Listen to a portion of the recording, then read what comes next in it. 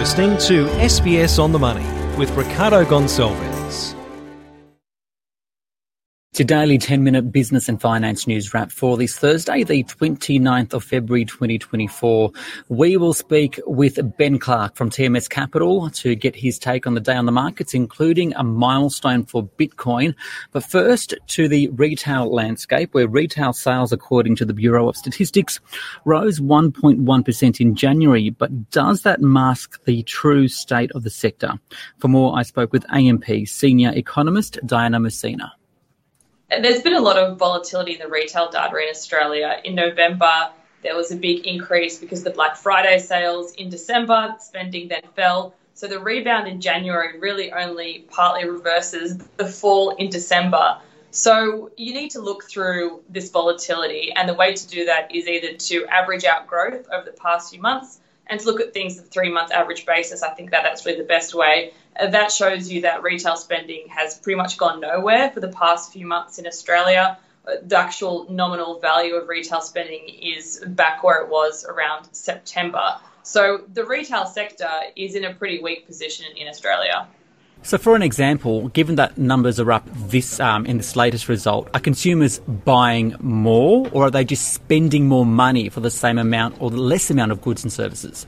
Consumers have redirected their spending to periods when they get the discounting. So nominal spending did go up in November when the sales were on, but consumers brought forward the spending that they normally would have done in December into November, where they were able to access those sales. So, of course, consumers still have to spend on the retail sector because you still have to buy a certain amount of essential shoes, clothes, items for your family, and spending on food as well, which is actually a massive category in the retail data.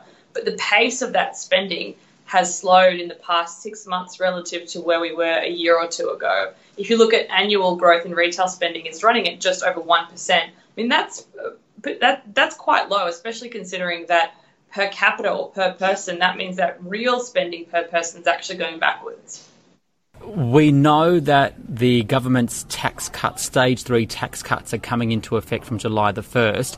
Given there's going to be a little bit more money in consumers' pockets, do you think that'll add to retail sales? There's a lot of different factors that are going to impact consumers this year. So yes, the tax cuts that start from the 1st of July will allow consumer incomes to rise a little bit, but don't forget that you don't get that whole tax break back in one hit. The maximum tax break that you get is about $4,500, but that will be spread over the financial year. So that could help. At the same time, you have to take into account the fact that interest rates have risen by 425 basis points. So if you have a mortgage, the share of your income that you're paying back on your mortgage has risen to a multi-year high because of the cumulative impact of those rate hikes. At the same time, inflation has come down, which will help cost of living issues. But the labour market's going to weaken. So if the unemployment rate goes up, consumer incomes are going to be under more pressure because more people will be unemployed. So if you take all of these things into account, I think that the overall backdrop for the consumer this year actually looks weaker than it did last year, mainly because the labour market's going to weaken. So consumer incomes are not going to be as strong as where they were a year ago. So finally, what does this all mean for monetary policy? Well, I think today's retail figures don't really change much for how the RBA is thinking about the state of play in the economic environment. The RBA is of the view that the retail environment has weakened, that consumer spending has softened. I think, if anything, today's data probably reinforces the need to hold interest rates steady at the March meeting. But I do still think that the Reserve Bank is going to be a bit cautious and probably keep their hiking bias in there, just out of sake of being concerned that if they don't have that in there, consumer inflation expectations may start to rise again, and you may see this renewed surge in inflation expectations. They probably also don't want to fuel the housing market too much further out of concern that could lead to inflation down the track as well. So not really major implications for monetary policy, but it probably just does reinforce that the Reserve Bank needs to hold rates steady for now. That is Mousina, senior economist at AMP. Now, Market Day on the SBS On the Money podcast. To the Australian share market now, which actually hit a record high during the session, but by the close finished higher by 0.2%, For more, I spoke with Ben Clark from TMS Capital. Well, we're seeing this continued buying the dip mentality. The market's opened lower again and had a bit of a negative lead overnight, but we're seeing money coming in off the sidelines. Clearly, I think there's institutional money still feeding into the market at the moment. And I think that's largely been driven in the shorter term by a better than expected series of earnings announcements. So speaking of earnings, we spoke about retail sales in detail with an economist earlier, but today Harvey Norman posted a sharp fall in half-year earnings and sales, but its share price has really outperformed. Can you tell us why?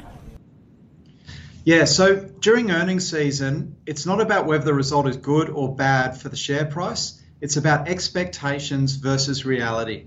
The market expected Harvey Norman's result would be down about 30% in terms of profit versus 12 months ago, and it's actually come in around 24% lower than 12 months ago. So what we've seen is a kick in the share price because the expectations were exceeded. Now, what is interesting is that this wasn't driven by sales. Sales were broadly in line with what the market was expecting. It's been driven by costs. Margins were better than expected, and that's a theme we've seen right throughout this reporting season. Harvey Norman is the last of the majors to report in terms of retailers. Combined, what do you think they all say about the consumer at the moment? Yeah, my take on it is that the consumer is holding up better than expected, but this consumer spending is becoming more targeted. So I've listened to some results, like Tyro was probably one as an example, where they really called out a big drop-off in hospitality spend.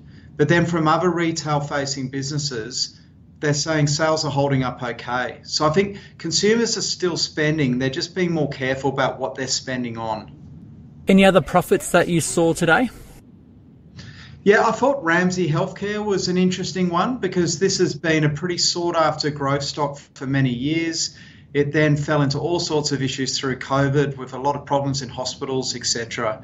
And it's come out of the virus shutdowns and all of the problems with hospitals with too much debt on its balance sheet and a bloated cost base. And it's taking time to work through that. The result today was interesting because the result I thought was actually pretty poor, but the share price has jumped. And I think that often signals that there's people looking to buy it and maybe sentiment was about as bad as it's got. So that could be one that could keep going. I know a lot of people in the markets don't necessarily like talking about Bitcoin, but it did surge 10% overnight, hitting an Australian dollar record. I just want to get quickly your take. It's getting harder not to talk about it. It's been one of the best assets to own this year. I think it's really a combination of globally there's this risk-on mentality that has taken hold in 24 and Bitcoin is a risk-on sort of investment.